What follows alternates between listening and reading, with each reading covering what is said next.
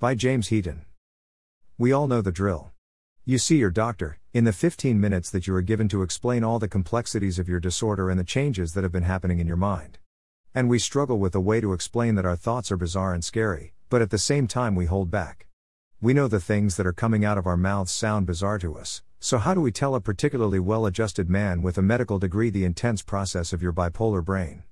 Over the years I've learned to read people well. I know when I overshare my thoughts, it tends to make people uncomfortable, so you learn how much you can truly say about the madness that transpires in your brain. For instance, when I am mixed episode, rapid cycling, I can actually see the different color ideas that flow through my mind like tubes of light and data. I can see all the tabs I have open in my head, and it can be as few as 10 and as many as 50. And I'm thinking about each and every one of them at the same time. But I'm a little different. A variable that must be considered is that I have had ECT, which in some ways can reset your brain to an almost normal way of thinking. Well, that last little bit of normal thinking resides in a beautiful little sphere that is bright yellow with a sense of what is way too much and just enough. It acts as a filter so that it tells me when the things I am about to say are something that shouldn't be shared. Terms like crazy, insane, and the act of calling someone bipolar who isn't, are extremely offensive and have no place in our lives. We have legitimate medical conditions that need and demand respect. But at times I do feel insane when I think about my mental functions. And that saddens me to think so little of myself. I deserve better for myself. It's been a couple of weeks since my last post about coming to terms physically and mentally with the new cocktail my doctor has me on. Lamictal, mirtazapine, Pristiq, Valium, and Trazodone. I've tried them all, as most of us have at one time or another. It's a game. Let's try this combination at this strength and this amount until we find a place where there is balance. Because that's what we're after, right? Balance. Somewhat normal thinking, and toning down our mood swings. The meds were difficult at first. I feared once again changing into a new version of me. But after a few weeks I feel better, more managed. I feared losing my creativity, but it slowly came back to about 80% strength. And as a writer, my creativity is everything.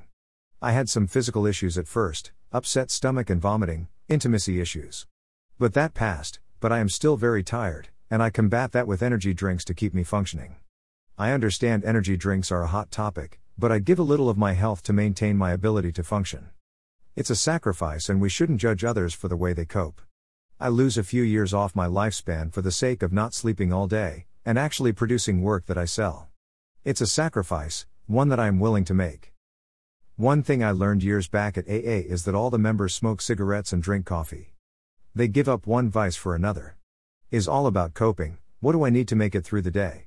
For me, it's getting my sleep out, and this means going to bed, taking the sleep pills and waiting for them to work in combination with the cannabis gummy that helps me sleep. I was on 300 milligrams of Trazodone for sleep, but with cannabis gummies I can bring that number down to 100 milligrams of Trazodone and much less of a hangover in the AM. If I have to wake before 9, I am groggy and need about an hour to begin to function. But if I sleep until 10 AM I can wake, shower, eat and begin my day.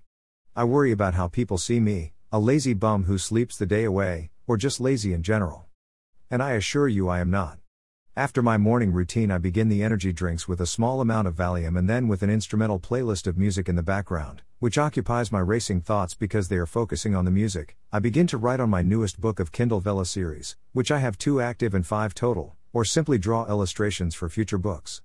And I try to get 5 hours in of that per day. At that point I am physically and mentally drained. I fix dinner for the family, eat and relax for an hour, take a cannabis, Delta 8, gummy and then go to bed early. I immediately take the night meds and wait for them to kick in. During this time I watch TV, draw or read. About 2 to 3 hours I can fall asleep. I have learned the routine that works for me. Now being able to refocus to do chores and normal day-to-day stuff annoys me. I find it taxing and sometimes ignore it. My focus is on my schedule and I use it as my treatment so that I don't overtax my brain, giving it more than it can handle. And for the most part I am handling it well. But today I offered to go get lunch for my wife, to show her appreciation for all the time she helps me through the rough patches. The times when I can't pull it together and have anger or crying sessions. Those have become less frequent with the new meds. But today the drive-thru gave me a very flimsy and thin drink holder with 2 milkshakes and a drink. It was too much for the flimsy cup holder and it spilt all over me, my new car and under the seat. At that moment I went red. Red is the manic rage that overwhelms me to the point of not thinking clearly. Anger, violence, and in the past I would black out and destroy things when I had these bipolar rage episodes. Our moods are like spectrums, and the red is the extreme of the manic episode. It's when my mind goes full-blown anger mode and I seriously have a difficult time controlling it. It overtakes me and controls me, but I fight it and try to focus on bringing it down to a manageable level. If I was working with 80% of my energy, the red moments zap almost all of that energy and I just need to crash and sleep. I cleaned my car, all the while focusing on bringing down the rage.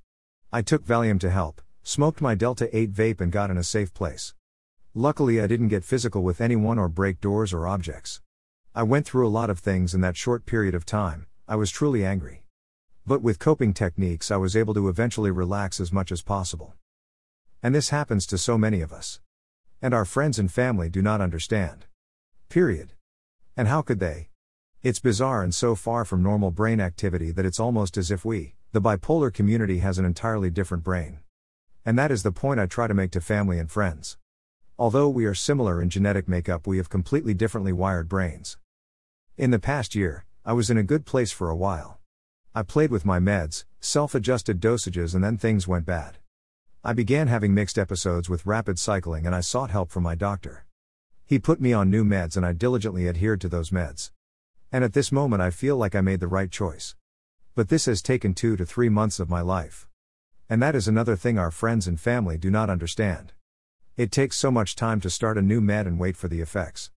And we always take the chance that it doesn't work and we have to try yet another med. But the secret is, be diligent to your schedule, adhere to the doses and take them religiously.